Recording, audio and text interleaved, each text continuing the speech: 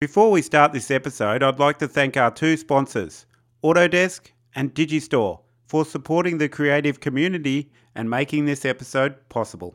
I would also like to thank SIGGRAPH Asia, where we recorded this interview. Now, let's get into it.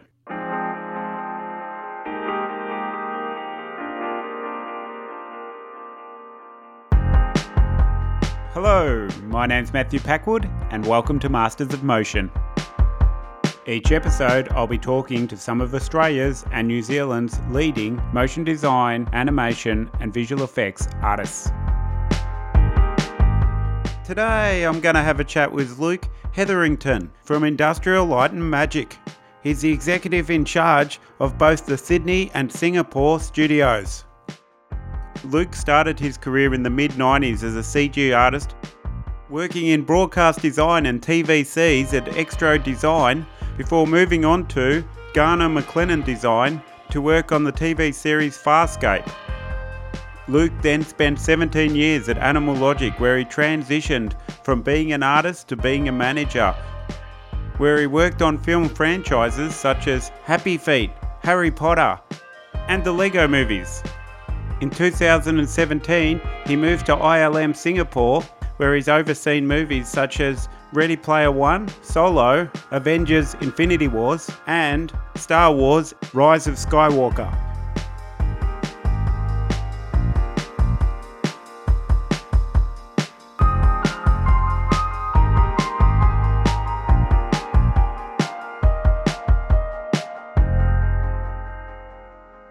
Thanks very much, Luke, for coming in and sharing your time with us today. Thanks, Matthew. It's great to be here. Looking forward to it. What software do ILM use, and which software do you create yourselves? Well, without going into all the details, we do use a lot of third-party software, well-known ones, Maya, Nuke, Katana, things like that. Yep.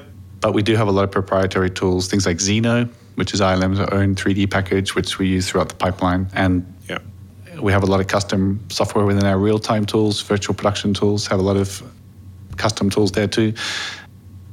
ILM have been running for 45 years. They've been creating tools for all that time. Literally dozens and dozens and dozens of proprietary internal tools too. Do they actually sell many of those tools out onto the market for use by other studios? Well, ILM's got a big history with open source, establishing standards within the industry and then sharing those. So certainly from an open source perspective, they've been a really key driver in trying to provide tools that help the industry push things forward, but also work in more standardized ways. How does ILM's pipelines differ between studios? We're pretty canonical across all of our sites. There are some subtle differences between the different studios, which is mostly down to just differences in local artist knowledge, local artist skills. Obviously, you need to be able to recruit people to come in and work with the tools that they're used to. So we've made a couple little differences for that reason, but otherwise we're really standardized across the ILMs. Cool. Excellent answer. When it comes to pipeline, what do you prefer more or think's more effective, investing in new technologies or investing in the actual improvement of the pipeline? The thing I've realized at ILM is that they really put the artist experience first rather than try and dictate a tool set or dictate a pipeline. The pipeline is designed to be pretty flexible for artists to use different tools and different packages. Yeah. It's all about what's going to help the artist get the best result done in the time that they have. Yep. It's a very flexible pipeline. Ultimately, you have to find a balance between new technologies, refining existing technologies, and making the tools that you have just usable from an artist interface. Can you talk a little bit about capability and usability and why that's important? Artists are going to sit there day after day using tools. Yeah. So what the tool is capable of is one thing, but having interfaces and tools that are just easy to understand, that are intuitive, that provide fast feedback visually, all those things are also really important as we try and become more and more efficient. Are universities in the Asia-Pacific region providing you with good quality graduates? Well, all of our studios, I think, have developed really great partnerships with education. Yeah. We have a studio training group, which is our global team that partner with the local studios and trainers within the local studios to develop the programs. We do a lot of outreach with schools. In Singapore, we've got relationships, really good relationships with, probably half a dozen different schools. Yep. We spend a lot of time helping, advising them on curriculum, attending industry nights, going and visiting students and giving them an idea of what we do at ILM, what we're really looking for. Yeah. Over time, these programs have become more and more understanding of what companies like us are actually looking for. So what are those things you're looking for from education providers, and what are the programs presently doing? A lot of the programs tend to become kind of focused on content and having courses where they help the students make short films or produce content, as opposed to really focusing on a craft. A discipline, learning how to model, learning how to animate, which are really the skills that we're looking for. So if you were talking directly to a student who wanted to become in as an entry-level person, you'd tell them to learn a particular craft or skill. Within a studio, particularly bigger companies like ILM, where we tend to become pretty specialized within the teams, we're really looking for entry-level artists who can do a particular part of the pipeline well enough to get started. Yep. And then obviously they can learn a lot from there. So I think the answer is yes. Setting up now in Sydney, we're also exploring partnerships with Australian providers, universities and colleges within New South Wales. Cool. As we set up and look to invest in the local talent in Australia. And do you actually bring in many recent graduate new recruits? Within a company like ILM, where you're not doing as much of the simpler level work, it's really about having good onboarding programs, good internships, different ways to bring people into the company and get them established on the way we do things, our tool sets, before we plug them into projects. Yeah, absolutely we do. Cool. It's one of the things I'm really excited about the Sydney studio is doing that and looking to through our different Jedi Academy programs, partnering with the schools, really looking for the future generation of talent and bringing them into the company is going to be really exciting. Does ILM have any internal training systems for existing and new employees? We do. We've got an amazing studio training group headed by Danielle O'Hare in San Francisco, and they partner with all of the studios. Things stay consistent across the sites. Yeah. We do a lot of sharing of training materials across the different studios. We have technical trainers that cover different parts of the pipeline in each location. Yeah. If you're coming into one discipline, you might learn from a technical trainer in another site, as well as tech leads and supervisors in the studio that you're in. So we really try and make the most of that global capability and resources. We do a lot of onboarding training during the early weeks. Yeah. As well as ongoing artist training, whether it be teaching new software or just teaching creative things, whether it be life drawing, whether it be come and learn Python coding and all these other things, which are just good supportive things for people to learn. So if you come in and you don't know everything, you're going to be supported. Absolutely. I honestly feel like really look at ILM as almost a university kind of atmosphere. I really think there's a teaching and learning culture within the company. I think there always has been. Yeah. People are really enthusiastic about helping each other out. And it's more than just that you ask somebody next to you a question, they'll go above and beyond. They'll stop what they're doing. They'll say, they'll share tips and tools. And I think it's one of the things that people love about the company. Honestly, can't think of a better place as a developing artist to come and just be surrounded by that experience and just feel like you can ask and look at what people around you are doing. It's definitely the best way to learn in this industry. What does it take to land a job at a studio like ILM and then thrive? You need to be able to quote all lines from Star Wars movies.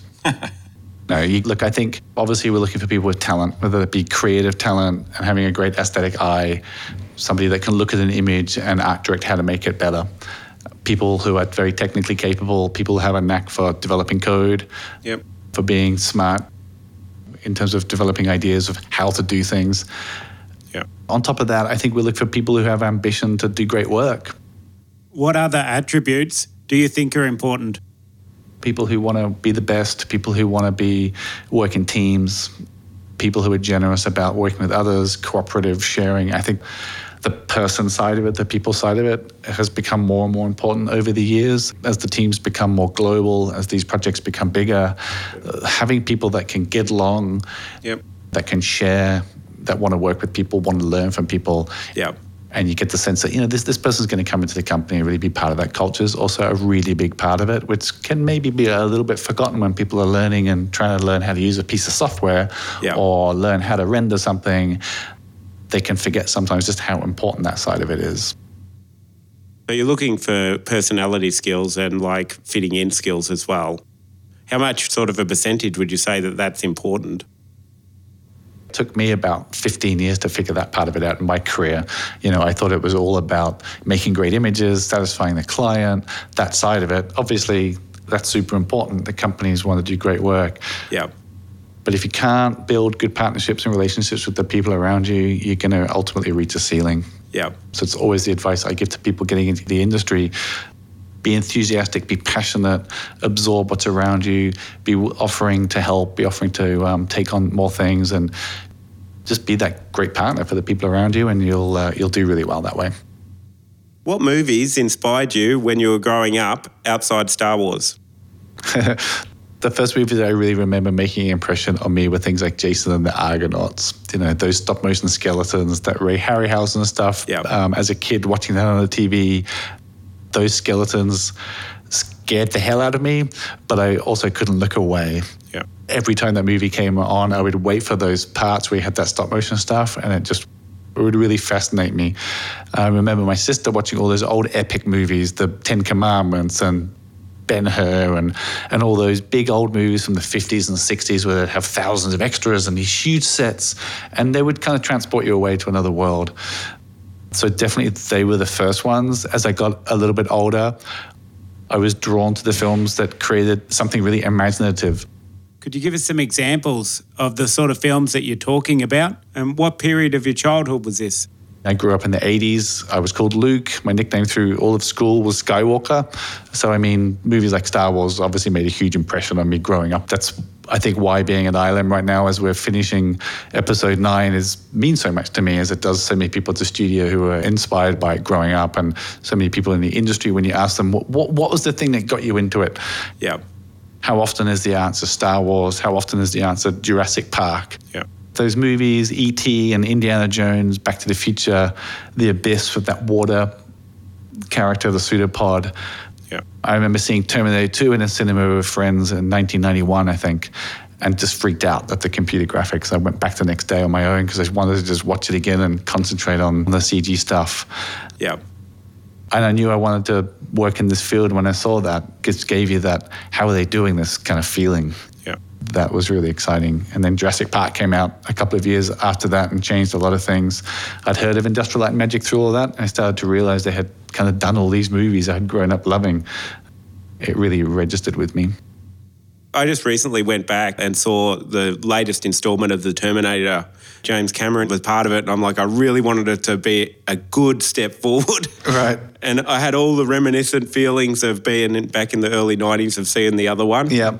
It literally looked fantastic. That was the highlight of it. And yeah, bit of a spoiler, it just didn't deliver, but it still felt great. It put me back in that time when I was a kid and I was seeing those movies, Star Wars and Indiana Jones stuff. Yeah. It was culturally epic. Yeah, definitely stayed with a lot of people. The new Terminator movie was an ILM project too, so it was kind of nostalgic seeing that work go through the studio for that same reason. Very cool. Briefly describe your career path. How did you start working in CG and animation? After high school, I was a little bit lost how I got into film visual effects. I was living in Adelaide, South Australia, which was pretty remote for the industry at that point in time. There wasn't a lot of tertiary programs yet. Yeah. I started doing a Bachelor of Architecture at Adelaide University, which wasn't really my core interest, but I thought the computer graphics side of that might be interesting. Yeah. I remember going to the opening class of the course, and the lecturer told us in the very first day to kind of leave behind all of our creative aspirations of being the next great architect, and gave us all these stats about how most architects end up doing bathroom extensions and pretty mundane jobs. And that might be true, but it completely destroyed it for me. I remember sitting there thinking, this is not for me.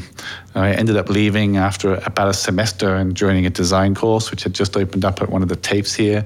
Yeah. taught myself Photoshop and 3D Studio and some interactive tools. And then I kind of got my break. The government opened up a multimedia center, I think in each state of Australia, to develop understanding in computers and this new thing called the internet. Yeah. Which it sounds crazy to say that now, but when I was at school, it shows how old I am. Internet was just becoming a thing. Do you remember getting your first email address? Yeah, I think I got a Yahoo or one of those. It was a fascinating time. My college instructor was really big on it. I remember him sitting us down and showing us a website, which was a reconstruction of one of the famous European galleries. And he said to us, look at this. You no longer need to travel to Europe. You can just walk around the virtual version of the gallery. All I remember seeing on the screen was a bunch of blue walls with little pictures in the middle of the paintings and thinking, that really does not look anything like the real place. Yeah. But here we are with all this virtual immersive entertainment where you really kind of can visit those places and feel like you're there. It's pretty remarkable.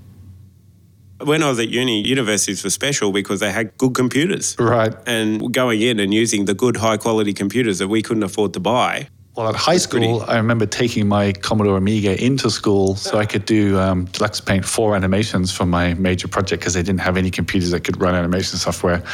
Yeah. So I think I was ahead of the school at that point in time. Yeah. During that college course, our instructor came in one day and said this government center was going to open up in 6 months or so. They were going to have a media day and needed some students to come in and sort of be props so that the place didn't look empty during the media day. Was anybody interested? And I remember us all sitting there thinking, oh, it's on a Sunday. This doesn't sound super appealing. And then he said they had a Silicon Graphics computer lab at the center. And I remember just putting my hand up as quick as I could and saying, I'm up for that. Yeah. So I got to go in for that day. There was media there. It was an announcement saying this new center was opening up in 6 months' time and to get people interested. But I got a day of being taught how to use these SGI machines and how to launch Alias Power Animator. And I was addicted. It's like, okay, this is the stuff I want to be using and this is the stuff I wanted to learn. Had you made the connections between computers and movies at that point? This was mid-90s, so it was after Jurassic Park, and I absolutely knew the kind of software that they were using on those films. It was just really hard to get access to it at the time, and here was an opportunity to do that. Yeah. I remember the day after that media event, rather than going back to my college on the Monday, I went back to the center to find out what was going on. They were still building the place. They were cabling and they were drilling. And I went and found the education manager, Kevin, and I remember saying, hey, what's happening here? Is there any way you could let me in and keep learning, keep using those SGI machines in that nice room there? Because it doesn't look like anyone's using them. I remember him going inside to make a phone call, and I was standing outside thinking, I really, really hope he lets me go in. Yeah. He came back out and looked at me and said, don't break anything. And I'll never forget that moment. I went in, sat down, really excited in this beautiful new room. Yeah. They had a Silicon Graphics Onyx, 4 CPU Onyx, 4 or 5 indies in this room. And then I kind of realized I didn't know how to use them. So I went back out, asked them if they had the manuals, which I ended up finding upstairs, book after book after book, carried them downstairs, and sat there and taught myself. And I remember expecting to get kicked out at some point. I thought they'll kick me out this afternoon or they'll kick me out tomorrow when they realize I'm not meant to be here. So I would get there on the first train and get the last train home. They never ended up kicking me out. I ended up teaching myself the tools over the next 6 months, and then they offered me a job to actually teach the programs the following year, which was a lot of fun. Cool. That next year, I was able to make a short film using that software, and that became my showreel and was the beginning of my career. Wow, that's interesting. So you were technically minded from the beginning. Well, I was creatively minded, and I had a definite fascination for the technical tools, for computers and for programming and for computer graphics in general. So I think I was motivated by wanting to learn things that could help me realize ideas visually. Now, you didn't just start working at ILM. From when you left Adelaide until where you are now, what happened? Well, I kind of went from fortunate opportunity to fortunate opportunity. I was offered a job at a design company called Extro Design in Sydney, which was a fantastic company run by genuinely creative and genuinely nice people. I met some great producers there. I met some great artists there. And it was a great first experience. I wasn't there for that long because Garner McLennan, which was a company doing some beautiful design and broadcast work at the time, was setting up a TV series, which was Farscape, and they were setting up a new team to work on that for a couple of years. And it was kind of the buzz of the town at the time. They had lots of great talent there, and I really wanted to get in on that. I was able to get an interview, and they offered me a job as a junior 3D artist, and I was just over the moon. I remember starting there. It felt like the beginning of something exciting. It was a team of maybe 10 or 15 3D artists, 10 or 15 2D artists, a really good production team, and it just gelled. So what was it actually like to work there? The atmosphere of the place was great. There was creative ambition. They had brought people in from different places around the world, from Digital Domain and Wedo, and it just felt like a great team. And over the next almost 2 years, I felt like I kind of learned so much. I learned how to manage people like Andrew Hellen, who was the head of 3D, Steve James, who was the other head of 3D, who went on to work at Pixar for 17 or 18 years. They were brilliant at what they did, but they also put their arm around you and sort of led you down the path of how to approach creative, how to try things, how to not get too far along the way with ideas too soon, how to work with other people. And it was just this great mentorship for a couple of years and great team unity. And my memory of that experience, and I think if you ask most of the people who were on that team when they think back, it was just a great togetherness where everyone was really in sync. And when you can find that, you realize the efficiency that you gain is kind of really hard to quantify, but really significant. And even now, like it's 20 years on from that show, I still reference back to it just in terms of how things were set up and how well people worked together. The guy that I interviewed in the last podcast, Octavio, he worked there after you finished, and he said that was his training ground to work in the industry. Right. So after you left GMD, where did you go from there? After that, I moved to Animal Logic. I had some friends who had moved to Animal Logic in the couple of years I had been at GMD. People like Lara Hopkins, who had been a producer at Extro, Ivan Moran, who's now VFX Soup, were over there. They said, you should come over here, you'll do really well. Yeah. So I was able to get a senior animator role, I think it was, in their commercials team. Yeah. They were interested in setting up a Maya team because they were Softimage based in 3D at the time, and they could see that Maya was coming as a tool, and they wanted to be in on that, and they were setting up a Maya team. So it was a great chance to join. The company was doing commercials, they were doing film, visual effects sequences. They had made their name with some cool work on Matrix and Moulin Rouge, and were a really dynamic company. Yeah. After I'd been there for about 6 months, a good friend, Michael Gracie, asked me to come and take some months off to animate his short film Babyfoot, which I had known him for a couple of years and that project, and I was really inspired by it. Is that the same director who directed The Greatest Showman with Hugh Jackman in it? Yeah. That's pretty cool. And was it easy to get the time off? I went to talk to Animal Logic, and they were just really generous about letting me take some time off to go and do that. They could see that I really cared about it. I ended up spending nearly 6 months with Michael and another animator animating that project, which was the thrill of a lifetime. He taught me what it really meant to be passionate about your work and think like a filmmaker and think like a storyteller every day in the animation and work that you do. Yeah. The only rule he had when I went to work every day was do the best work you've ever done, which was a pretty inspiring rule to work to when you turn up at work every day. Inspiring but daunting. Well, he was like, I just want you to feel like you can come here and do the best stuff you've ever done. That's all I want for me. So you finished up on the short movie and returned to Animal Logic. What happened next? Shortly after, I was offered a chance to be the supervising animator of that commercials team and build it up a little bit, which was super fun. I think we went from 6 or 7 people to maybe 15 or 20 over the next year or two. And it was my first experience in hiring people and trying to figure out what we're looking for when we bring people into a team. It was a group that probably stayed together for 5 years. Yeah. Worked really well together. And, I remember prioritizing, let's just hire people that we think we're going to get along with. Yeah. We were working pretty long hours at the time as we were all learning, and we all wanted to push every job to 110%, and we really, really cared about what we were doing. We figured we'd probably spend a lot of time with each other. I was like, let's just hire people that we think it's going to be enjoyable to be around, and it kind of worked. Maybe we got lucky, but that team stayed together for the best part of 5 or 6 years, and it was a really good time.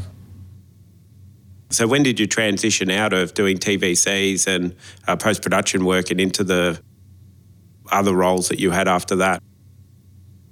It was probably around 2003 or 4. Happy Feet had come along, George Miller's first animated film, and that kind of changed everything at Animal Logic. The existing film team mostly moved across to start the animated feature division, which gave us an opportunity to expand the commercials team to start taking on the film visual effects. So it was kind of a win-win for everybody. Yeah. The film guys had this whole crazy challenge of how they were going to produce an entire animated feature pipeline and scale of project, and the commercials group had the opportunity to step in and take on some film work. So it was a really exciting time. Everybody was doing something new. We were scaling up in a big way. We went from about 100 people, I think, to about 600 people in a year or two. We went from a local animation company to a very international studio that suddenly had to think about what it took to hire people from 35 or 40 countries around the world, and what artists coming over from North America or Canada or the UK were looking for and what their expectations were. So we changed policy, we changed titles, we changed structures, we did all sorts of things over those few years. Which movies did you work on the tools on? The transition I made at Animal Logic after the early years working commercials, which was just a lot of fun, honestly. Yeah. When we started to transition that team into film visual effects, it was projects like House of Flying Daggers with Zhang Yimou, which was a really fun project because the creative was so interesting and just kind of was put to us to come up with ideas, which was really good. Yep. Projects like Stealth, projects like Harry Potter 4. And you were animating. I was sort of supervising 3D at that point in time. So I was still on the box. I would jump in and I would do things as needed to help out. And I was sort of more and more becoming a supervisor, but at that point in time, still definitely close to the tools.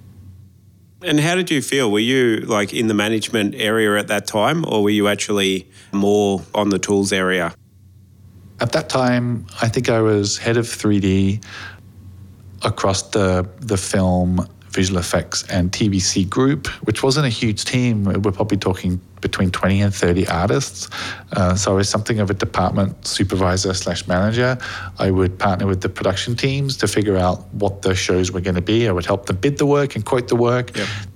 Then I would go upstairs with the 3D team and we would work out how to divide the work up, who was going to do what, who would take on which project. We knew each other really well, and there's a lot to be said for having that shorthand, keeping teams together. Yeah. Because a lot of that management effort goes away. You can kind of just, everyone sort of knows their part. Yep. Everyone goes off and does it, and you don't spend that awful lot of time figuring that out. Yeah. So we were pretty efficient. I was still on the box some of the time. I was looking after the dailies and the rounds and giving people their briefs and giving them the timeframes and dealing with the VFX soups on the shows to make sure they were getting what they were looking for. And was there a time in there that you realised that you enjoyed doing the management work more than doing the artistic work on the box? Yeah, I think management is just as creative as being an artist on the box and being a producer or an executive producer. All these roles, even though they tend to be thought of as more production or management based, I think they're equally creative. I feel like if you think of a producer and a VFX supervisor, the VFX supervisor obviously is the creative lead, ultimately going to be the driving voice of the creative.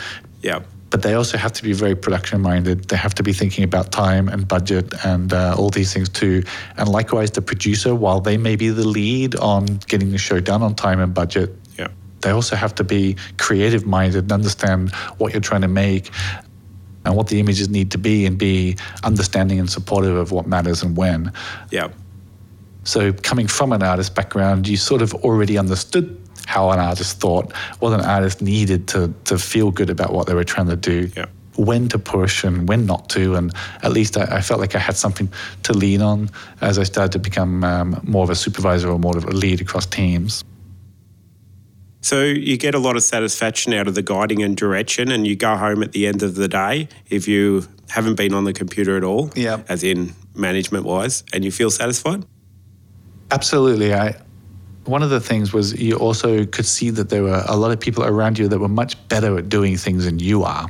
You know, while I had things I was good at when I was an artist on the box, you would look around you and go, this person's an amazing animator. I'll never animate like this person. And this person over here is so technically savvy, fixing things and coming up with tools. You start to realize that the sum of all those parts is so much greater than anything you could do on your own.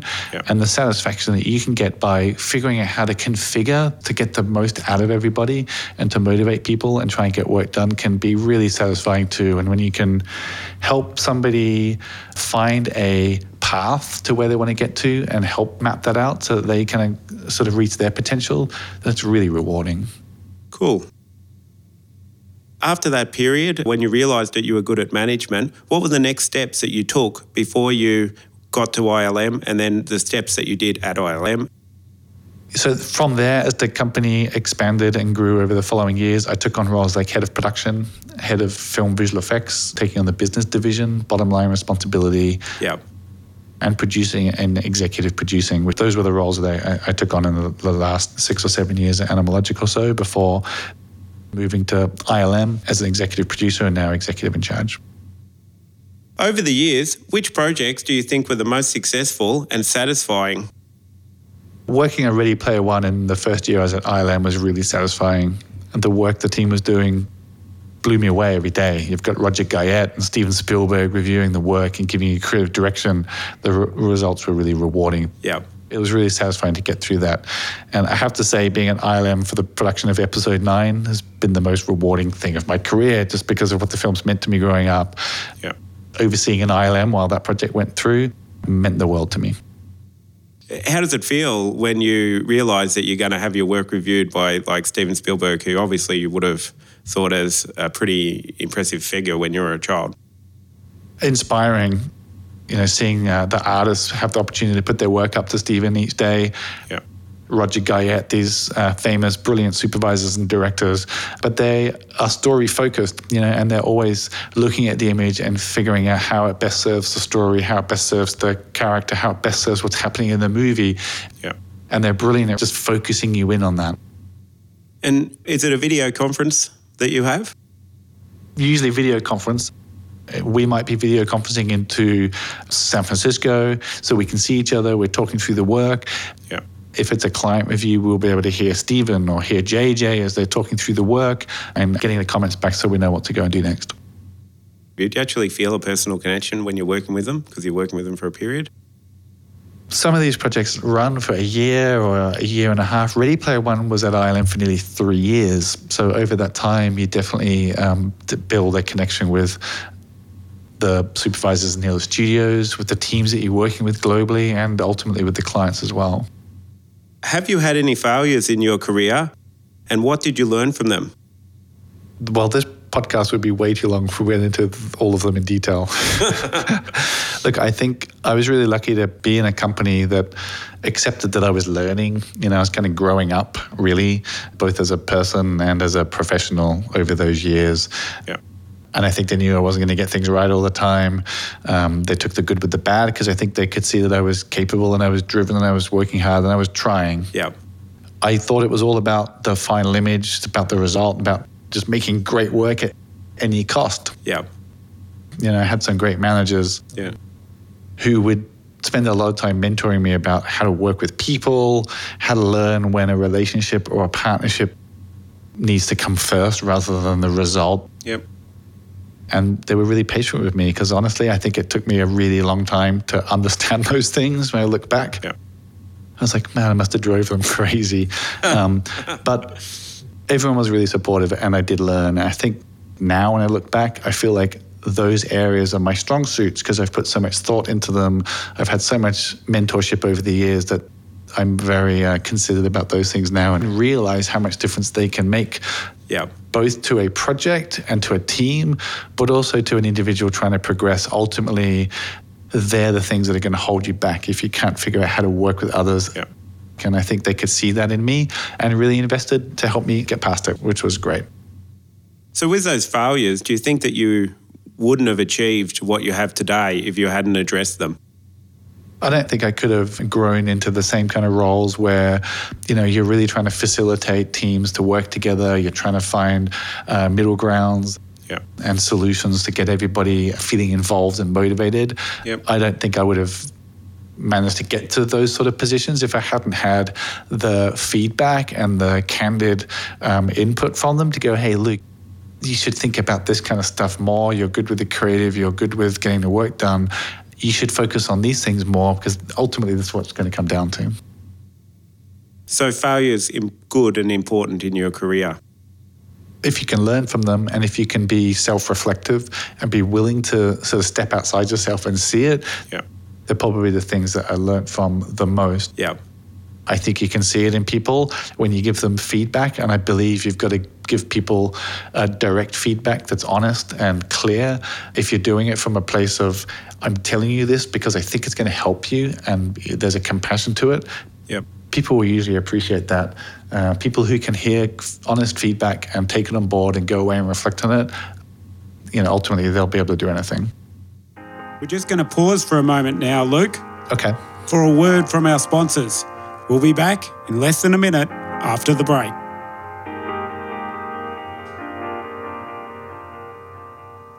There's some exciting news from Autodesk. You can now buy Arnold monthly, annually, or as a 3-year single-user subscription. Arnold 6 can now render on both CPU and GPU. Arnold is now available on the Autodesk eStore. Also, Maya 2020 is out now, and it focuses on empowering artists by introducing new tools throughout the pipeline to help artists work faster. For 30 years, Digistore has provided solutions for the creation, management, storage, and distribution of digital media. From animators and post-production facilities to broadcast operations, from single studios to collaborative, networked environments, Digistore has you covered for all your hardware, software, support, and training needs. Let's get back into it. Okay, cool. What did you learn the most when working in TVCs and broadcast design? Well, I think TVC and short form in general is just a great learning ground. There's no time to overthink things. You just jump in and start making stuff. You also tend to cover a lot of different projects in a short time frame, and each one of those projects tends to have its own challenges or its own needs. So it teaches you to be pretty upfront and inventive about how to get stuff done fast. It's all about shortcuts and smoke and mirrors and how do we get this done? We've got 3 days. I think it's a great way to start out. And it makes you a generalist. That's a great point. You learn a little bit of everything because you kind of have to, and you jump in where you need to, and you get this great foundation to then specialize on. So I think it's a great way to start coming out of a school program or a college, to work in TV. And we're now doing a lot of TV at ILM with the streaming work to kind of just be a little bit more involved in multiple things. And then you start to specialize later on. So do you think that people can progress from making TVCs and into working into the larger productions? Absolutely. I think that it's great to have that broadness of knowledge so that you're going to end up partnering with departments later on if you specialize in a particular craft. Those other skills are going to be different departments who you need to interface with. If you're an animator, you can understand what the layout department's doing, or if you're a lighter and you can understand how compositors put shots together. Those things are going to obviously help in working in partnership with those other artists. What challenges do you face when you become a supervisor? Usually people get to this point because they're really good at a particular craft. They're a top animator. They're a compositor with a great eye that makes great shots. They rise up and find themselves supervising, and suddenly it's about helping production, managing bids, or helping others get their work done, giving creative direction at a moment's notice, and all these things which are kind of new. And these are all kind of major skills in their own right, which can take years to really develop and refine. So usually there's a phase that people go through from being a really good artist to leading or supervising. What's one of the things that you have to get your head around to become a good supervisor? Getting used to the idea of not solving it all yourself. It's really easy if you know you can go back to your desk and do it yourself and get something done. It's really tempting to just do that as opposed to to sticking with showing somebody else how to do it. Maybe that's going to take a little more time because you're going to have to try and show them. But obviously over time, that scales. And over time, you've now got a team who can do it.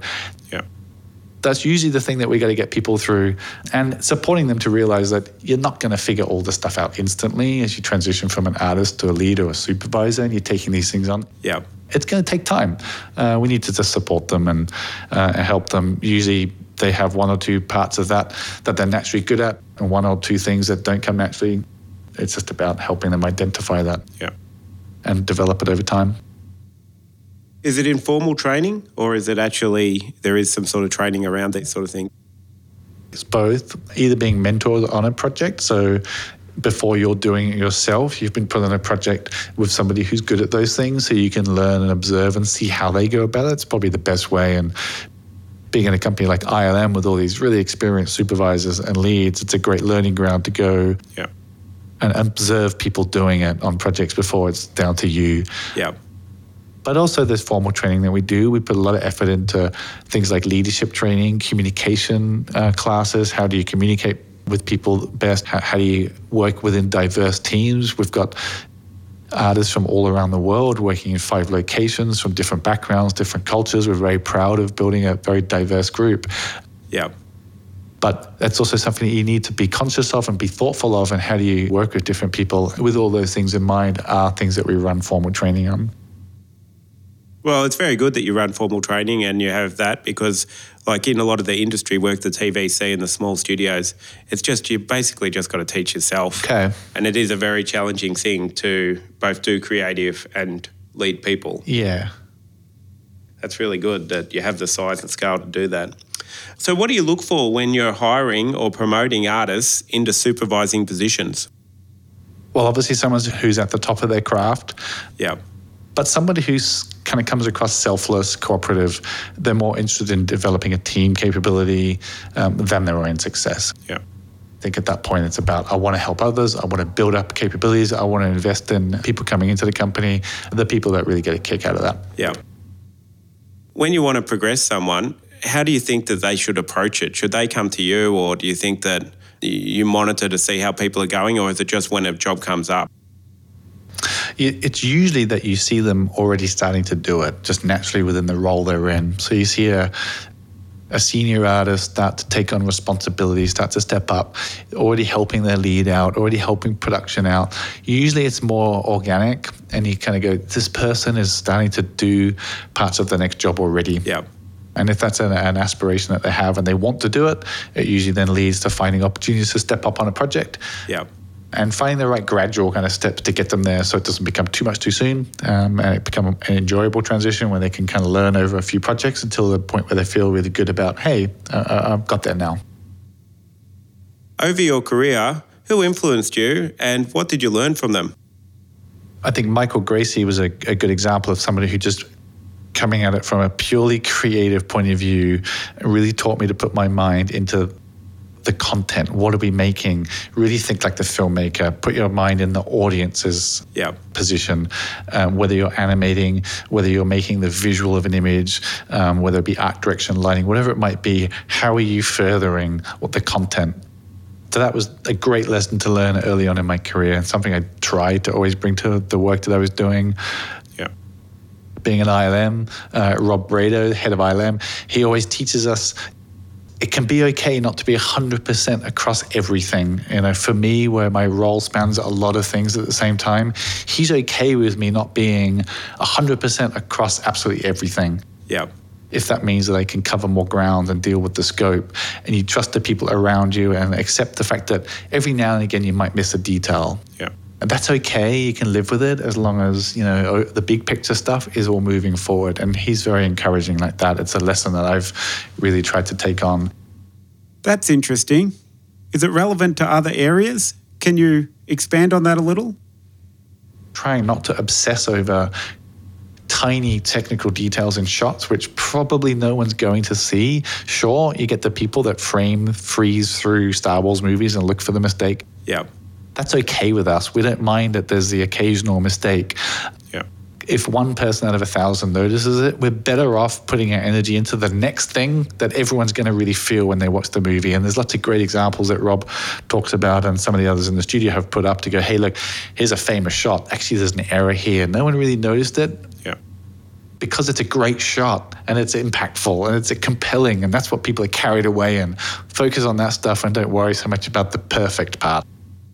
Well, at least you can't leave a coffee cup like Game of Thrones. There's always a coffee cup somewhere. What makes the staff and the whole studio perform well and have a good culture? I think ILM's got a company culture of pioneering, doing things that have never been done. I think that brings people together. There's kind of a fearless confidence and a collaborative style of working at the company. Yeah.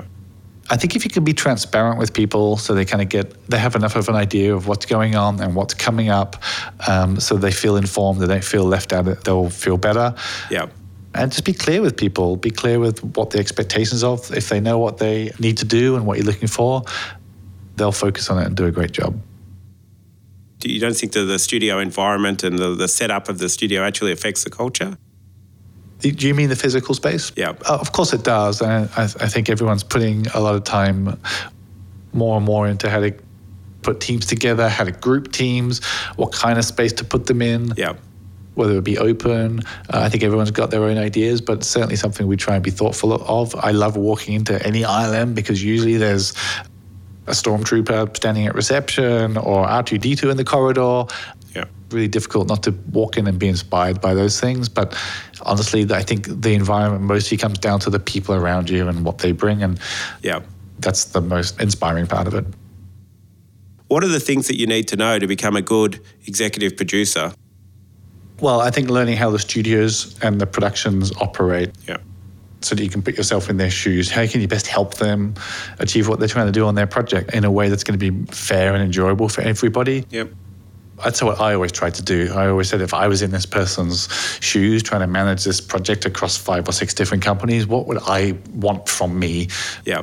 In terms of helping them do that and helping to make their life as easy as possible. And apart from that, just being really honest about what you think you're capable of or the studio that you're representing. What capacity do you have? How much can you take on for them? Yeah. It can be very tempting to say yes to everything and yes, we can. Yeah. I always just tried to be really honest about what I thought we could do. That was something they appreciated. Yeah. It's better to hear sometimes we're not going to be able to do all of that than to hear yes, we can, and later on things become difficult. Do you ever find that nerves or emotions come into it? And how do you sort of handle that when you're working at a high level? I'm not a naturally super nervous person. It can be intimidating going to visit executives at Warner Brothers or visiting a company like ILM that asks them if you can outsource work and those sorts of things. But I think if you just bring your own personality to it, yeah, and you're honest and you're upfront, yep, you usually get a really great reception from people. And ultimately, they're trying to get their job done. They're looking for help too. That's why you're engaged. Yeah. So everybody tends to make it pretty comfortable. You're trying to satisfy their creative needs, but also satisfy their financial needs. You know, you're running over budget. Do you have like strategies for that? Yeah, I think it's partnerships. You have the producers on the production side, the VFX executives at the studio, partnering really closely with our executive producers and our producers to maintain a dialogue. And it can be literally day by day. What are you trying to get out of the dialogue to help you progress? Really what we want is to understand what the director's priorities are, what matters the most to the director in realizing the vision. Yeah.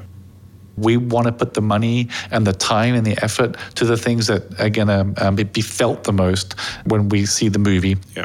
And the things that the director wants to prioritize. So if you've got a really good trust relationship and dialogue with the director and with the team around the director and the production, everyone's talking about what things do we prioritize? Is this more important than that? When you can get into that and the director says, hey, look, this doesn't matter as much to me as this thing over here, then you're in a great place. Yeah. We will always try and do both of those things, but ultimately you know which one comes first and which ones, if you're going to end up missing something, it'll be that one over there. That's what builds a good partnership. How did you feel moving to ILM? Well, it was my career dream to work at ILM growing up, watching all those movies. I was very proud moving to work at ILM. And I was also really humbled to be invited into the leadership group of a company like that. Yeah. And when I arrived, I felt really encouraged and really trusted, and they kind of welcomed me into the team. I just wanted to learn and absorb from ILM. And I kept hearing, we want to know what you think too. And I realized that they really meant that. The company leadership was very inspiring about welcoming me in and being open to somebody new. So being your actual childhood dream, you weren't intimidated or... I had my moments of feeling a little overwhelmed for sure, but even during the interviewing process, meeting people like Lin Wen, Gretchen, these people who've been at the company so long and have had all of this success. What was the interview like? The interview felt like a two-way conversation.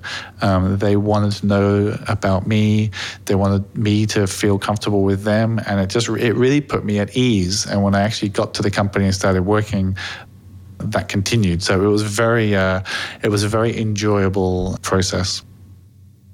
Can you briefly describe ILM's size and locations? So San Francisco, which was the original headquarters for the company and continues to be. Singapore was the first international studio set up, and then Vancouver, London, and now Sydney. Yeah. We're roughly 2,000 people globally. And do you see growth coming? I think growth will come down to project needs, studio needs. It's a very dynamic industry. Right now, I would suspect that our size more or less continues, and then we'll adapt as need be. There's been rapid growth in the industry over the last 10 years. Do you think that it's going to keep on growing? It's possible that with TV streaming now, the volume of work that needs to get done each year could increase. If we look at the film release schedule, it's a somewhat capped capacity. The studios can only put so many movies out into cinemas each year. There's only so many weekends. There's only so many screens. Yeah. That's not something that can expand that much. Yeah. Some years you'll have more big visual effects movies than other years, but it doesn't vary that much. What about the television market? With TV streaming, that can change because obviously there's all of this content, there's all of these catalogs being developed. Disney Plus now live, and so on and so on. Yeah. With streaming, there's the potential that there's more visual effects content needed in any given year to service all of that, and the overall amount of work could increase. When I did the Game of Thrones interview, they said that they were like doing cinematics for TV. Do you think that the TV stuff is going to rise to the quality of the film stuff? Well, I think projects like Game of Thrones have shown that absolutely it can, and have really kind of led the way along with a few other series. What's ILM doing in the television space? We're very proud of the stuff we've been doing in TV at ILM this past year or two as well. Mandalorian just hit screens. Mandalorian's pretty cool. How does your TV work compare with your film stuff? It's obviously a different way of working. The budgets, because of the volume of content you're producing, can't be the same cost per minute as a film. That hits visual effects. Yeah. The complexity on average tends to be lower across a series than it might be in a feature film. Yep. The average shot costs will tend to be lower, but it's not about reducing quality. It's about finding different ways of working. What are the sort of things that you do differently? More efficiencies across the TV series because maybe you're doing more of the same kind of things, so you can advertise things more. Yeah.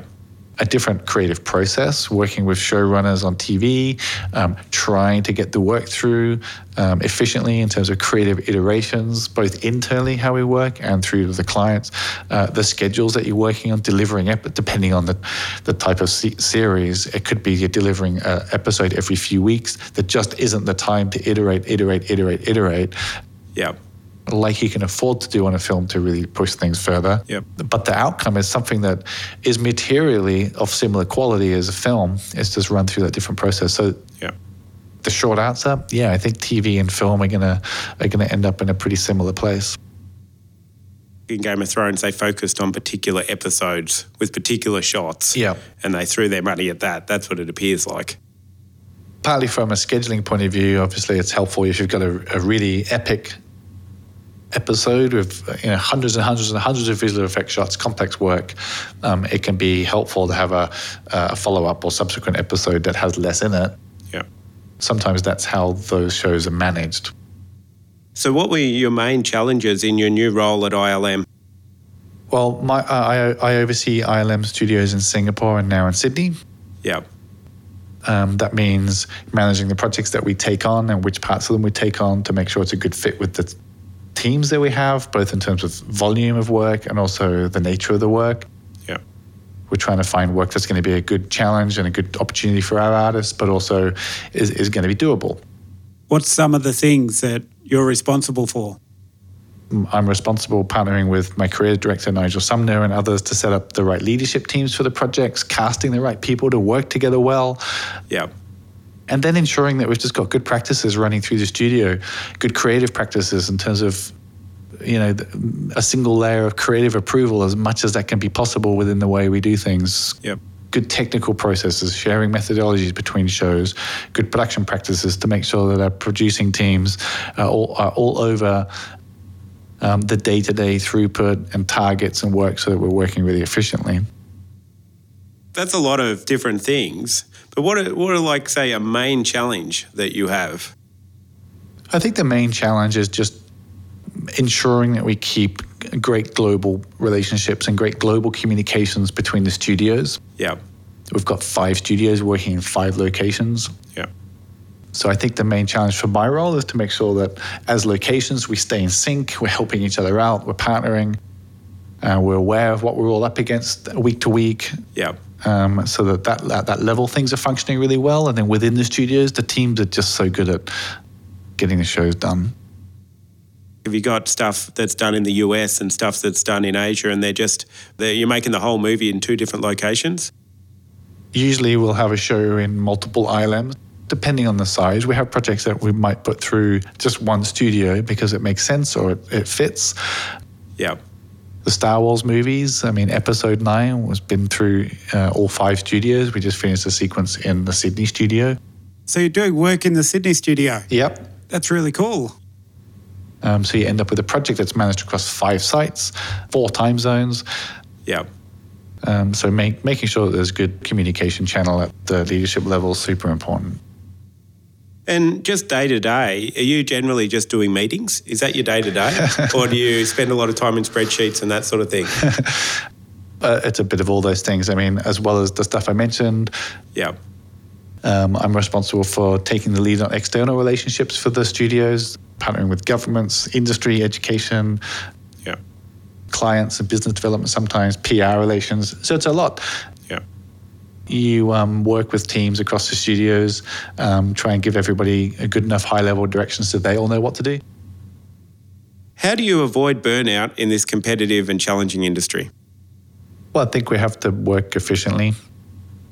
I think we have to respect what we're asking of artists. We ask our teams and our supervisors and our producers to be really thoughtful about when we're asking people to stay back late.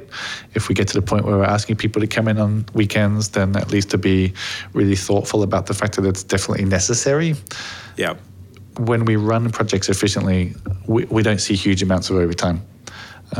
So yes, we do some, but I think we're usually pretty good at this. Yeah. At the end of the day, I think we all are looking to attract staff and keep staff, within our companies. And to do that, we've got to find a sustainable, enjoyable life for them. And, for me, working at ILM has been a really good balance. Our teams work really hard when we get to the end of projects and there's a late change. Sometimes it can be really tough to turn that around, and they do it for us. Yeah. And then we try and look after them, whether it be finding them time off, making sure that they don't have to do it for sustained periods. We don't ask people to work multiple weekends on the run, and we definitely prioritize looking after them.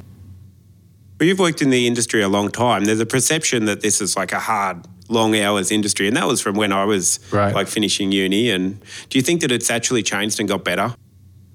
I don't know. I can only speak to my own experiences. When I was young and working in some of those roles we've talked about, I was working like crazy. I was working weekends. I was working late nights. I very rarely was doing it because I felt like I had to or was being told to. I was usually doing it because I was just really into what I was doing. Yeah.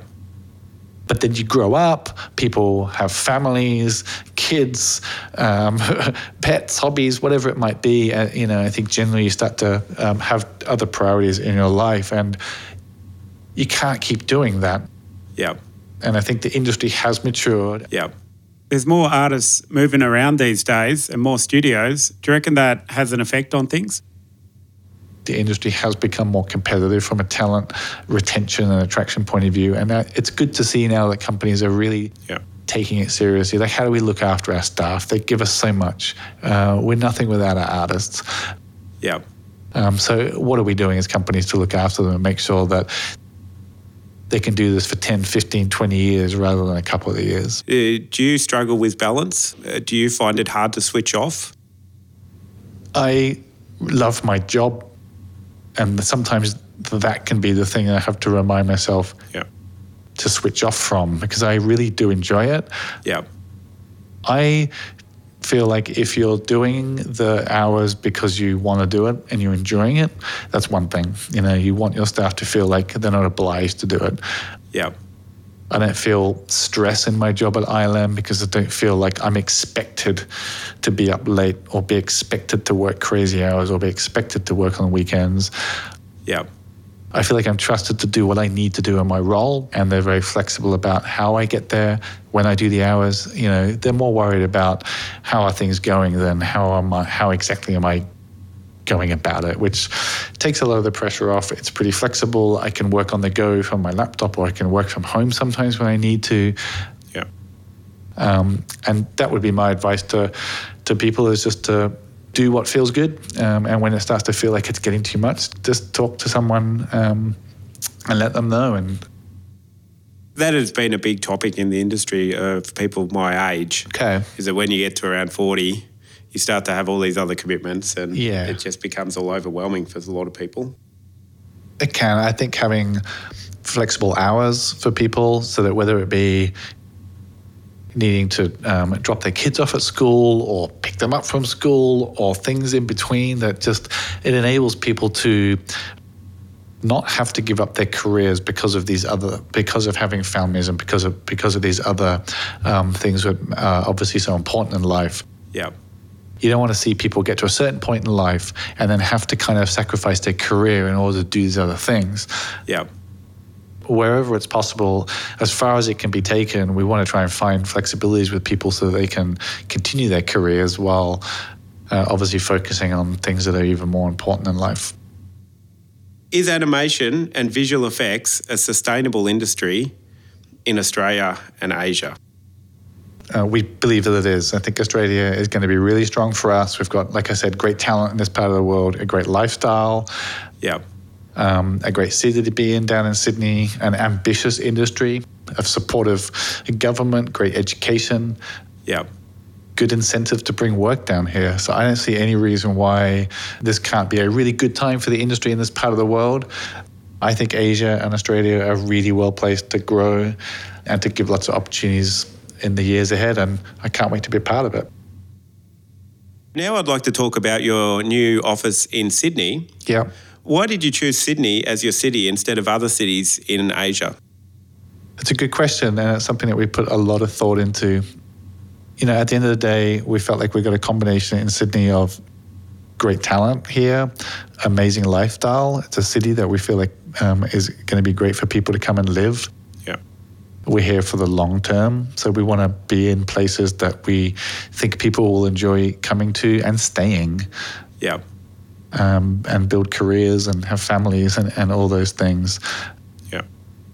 I feel like there's great education institutes here to partner with, a really supportive government. Both the federal government in Australia and the New South Wales government have been super supportive of the industry, putting up incentives that can help us attract work here.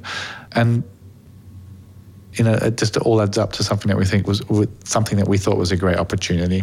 You could have come to Melbourne. It's comedy. If there's anything else you want to talk about ILM, like is Sydney set up?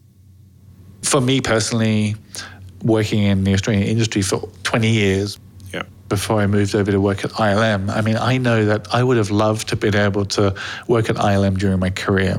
Yeah. To work on those kind of projects and around those people would have been a dream. Yeah. To be able to be part of bringing the company here and setting up a studio, I think it's just going to provide some amazing opportunities for people in New South Wales and around Australia. Yeah. In terms of being a centre of learning and of experience, it's going to be really exciting. And what long-term aspirations does ILM have for its studio in Sydney?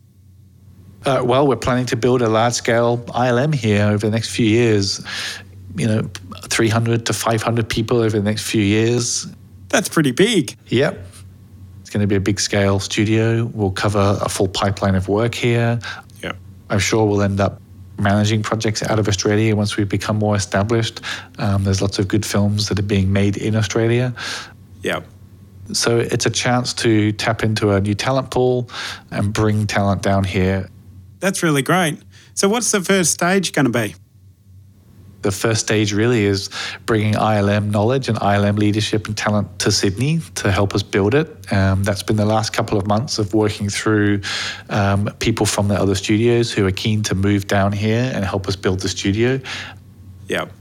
Which we've already had a lot of success finding some amazing ILM people to come down and do it. So look, for people locally, it's a chance to come and work with some of those people who have been at ILM for a long time and learn how we do things. It's going to be a lot of fun. And where should those people go if they're interested in applying to work? Do you have any websites? We do. They can go to ilm.com/careers and they'll find our full list of opportunities there. Yeah. And of course, we're at recruiting events. We're at SIGGRAPH this week and so on. They can follow our Twitter and Instagrams and LinkedIn accounts and keep tabs on where we are and what we're doing when. What sort of work do you plan to work on in the Sydney studio in the coming years? Well, we just finished some work on Star Wars Episode 9, which was an amazing project to launch a new studio with. Yep. Very exciting to see shots on that movie go through Sydney. Over the next year, we have 4, 5, 6 probably projects already lining up for the next year or so. I would love to be able to tell you what all of those projects are right now. We're probably a little way away from announcing them, but some really exciting projects. Yep. More to come very soon. I imagine you'll announce more projects as the studio establishes.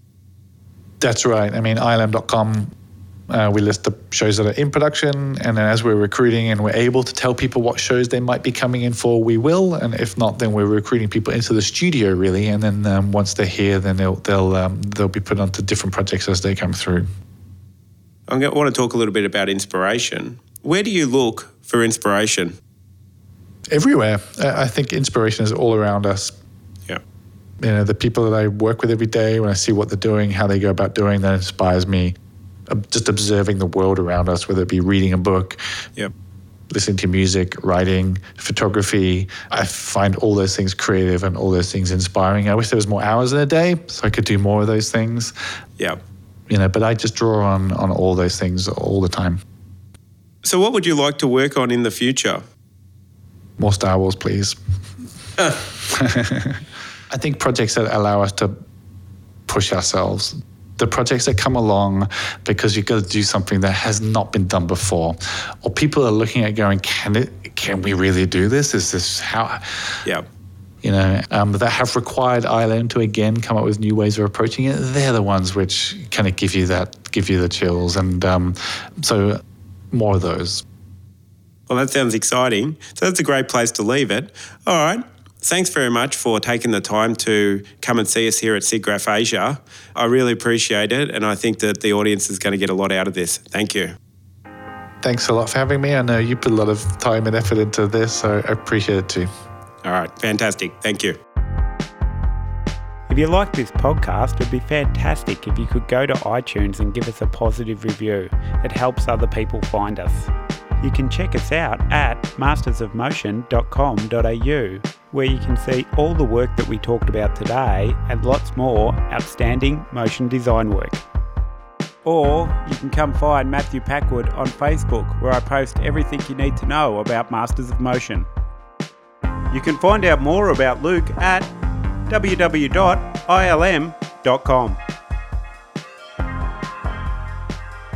Thanks very much for listening. I hope you have a great week.